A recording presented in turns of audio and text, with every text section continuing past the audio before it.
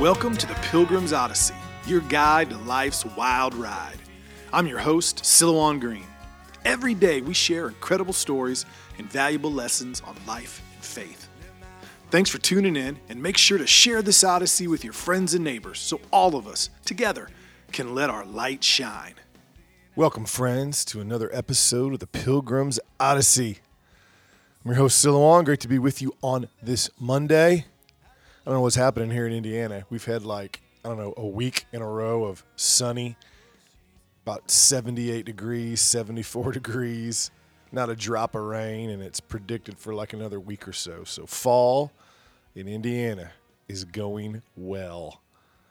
Last night we had s'mores under the pines, around the fire. Deer came running by through the trees. It was awesome. Quite a contrast to what I'm going to be talking about today. Over the weekend, kind of had two experiences I want to talk about on today's show, and I'll probably continue this thread throughout the week. One, I learned of an old friend's sorrow. I learned how technology, phones, social media, our woke culture has literally destroyed his children. When he lived near me, I knew him well. We kind of lost touch. What has happened to his children is not what he planned. He's smart. He's educated. Yet, he has zero influence over their lives now. Back in the day, that influence was waning, and I warned him about it, and now it's happened. As I was considering that, talking it over with my wife, we watched the Netflix documentary, pseudo-documentary. Part of it's kind of like a sort of a movie showing how a family uses social media, while the documentary interviews former tech employees. But The Social Dilemma, if you watch it, it's basically a word of warning from former tech employees at Google, Facebook, Twitter, and others. They explain to you, they show you how all of that technology developed to manipulate you to stay on your device and buy stuff. And the longer that they can manipulate you to stay on your device, the more likely you are to buy the stuff the ads that pop up are selling you. Something early in the documentary they said that really struck me is, on a societal level, millions of people, billions of people, if they can get you to move 1% at a time in a certain direction, that is enough to literally change culture, change society, get you to do things that make somebody else billions of dollars. As has been said very often outside the documentary and within it, if you aren't paying for it, you are the product. Google, Facebook, Twitter, it's all free. So who's the product? You are. They're selling you. They're selling your attention. They're selling their ability to change your mind. Now, as you go through this, one thing that became obvious to me is, in a sense, they have two concerns. That one, you're being manipulated without knowing it. And they tend to focus the manipulation on the financial, on what they're selling you. And then they sort of talk about division, which they do. But what's interesting to me throughout it, they bring up the word truth. And they all say it as if they are the ones with the truth. And this truth that they know of is getting manipulated. And it's, in a sense, sort of under the surface. If you look, it's very political. And I can tell from watching it that a lot of the truth of these executives is far from what my truth is. And then what they sort of say without saying it is not only have they been manipulating us as far as the truth of what we want to buy, they have been manipulating us as far as to what their political truth is, what their social truth is, what their religious truth is. But because all of them probably agree on what that truth is, they don't really talk about it as much. I think they're happy to move us 1% at a time in that direction because they think it's truth. And they're upset about the other because they have differing opinions about how long you should be on social media and blah, blah, blah, blah. And one of the most interesting things of the whole thing is how many big tech executives understand that once you are on technology, you have no control over it. And they don't let their kids on at all. At all. Steve Jobs didn't give his kids an iPad because they understand how manipulative it is. And I think back to my friend, and I think the second that you let your kids be influenced by technology, you lost. You lost. There's no middle ground. There's none. The second that you let your kids have that technology, there is no monitoring it. There is no software to keep it safe because everything is about it. Everything about it is designed to do the opposite. Everything. Everything about it is designed to feed the worst parts of our minds. Now, one thing I agree with, when technology is a tool, it is neither a good thing nor a bad thing. It is how you use it. It is a tool that I use for this podcast. It is a tool I use to communicate with people that want me to speak. It is a tool that I use for presentations. When it is used that way, it truly is an awesome thing. But the second technology makes you the tool, it is 100% dangerous. Now, whether it's you or your children, you need to be aware of this. The second you are on your phone and you're just killing time, playing a game, you're the tool. You're the tool for them to make money. And it don't matter how you monitor it. I mean, now, you might only be a tool for 10 minutes, and you go, that's okay, I just killed 10 minutes, I need some easy time. But what if it's an hour? What if it's 2 hours? Or what if it's your children and everything they think, politics, social, religion, fashion, money, is being influenced by that phone, and your children are the tool, and your children are on that more than anything else in their lives.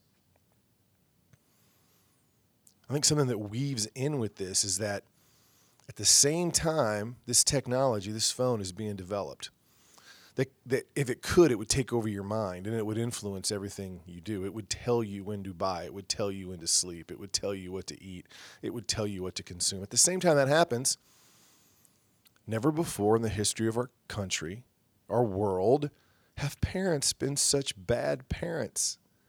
We've bought into the lie that it's normal for mom and dad to work and to send their kids to school at like 2 and for somebody else to raise them until they're 18. If that's you, you're just naive if you think you have almost any influence on your kids. You don't. You got some. I mean, if you set a good example within that, like if you've been able to keep your morals, your faith, if you're able to have a life of meaning living like that, well, then maybe some of that rubs off on your kids. But the second they're out of your sight and they're at school and they're on their phone and they're with their teachers and with their friends, that overwhelms them. And that's new. That's new. That's not how humanity evolved. That's new. That's a last 30 years thing, last 50 years thing. I remember when I was a kid, summers were longer. You weren't in school as long. There was still a sense that mom and dad weren't in charge of you. Mom and dad raised you. Weekends weren't as full as they are now. You were going to church on Sunday. Now that's all gone. There are more families playing soccer on Sunday morning than going to church. And what's so hard about that is the guilt. I mean, literally, to do anything about it, you or us as a society would have to look in the mirror and go, we are horrible parents. We are liars. We lie to our kids and we lie to ourselves. They are just one check in the box and thing to do until they graduate, and then I can really focus on what I like. It is a society of selfishness. I think more than anything, that is where the destruction and the divisiveness comes. There's no groundedness in family. There's no groundedness in community. There's no groundedness in culture. Whatever desires you want to follow, you can follow, and you will find a group that will tell you your desires are fine, and then you're a member of that group, and then you identify by that group, and then we have another group, and everybody's divided and everybody's fighting. And if you're young kids whose parents neglected them, didn't raise them, which is, 80% of people today, probably more, honestly. I mean, how many families eat supper together every night? How many families do stuff together on the weekends? How many kids are taught faith, religion, philosophy from their parents? Not many. Not many. And so those kids, because as human beings, we want to feel like our life matters. We know we're going to die. We want to think there's a purpose to it. Even as we're sitting there playing Candy Crush on our phones, we want to think there's more. And so you have all these kids directionless, parents that suck, schools that want to manipulate them. Well, they find all these groups, extreme, not extreme, sexualized, not sexualized. And they say to them, join our group and you'll have meaning, you'll have an identity, and you'll have purpose. Of course, kids who are searching for meaning and identity and purpose are going to go to them. And then they define themselves in the most narrow of ways. It divides them. And we get what you are seeing. We have allowed this to enter our homes. We have allowed this to enter our children's lives. If you think you can manage it, you're a liar. You're the problem. You cannot.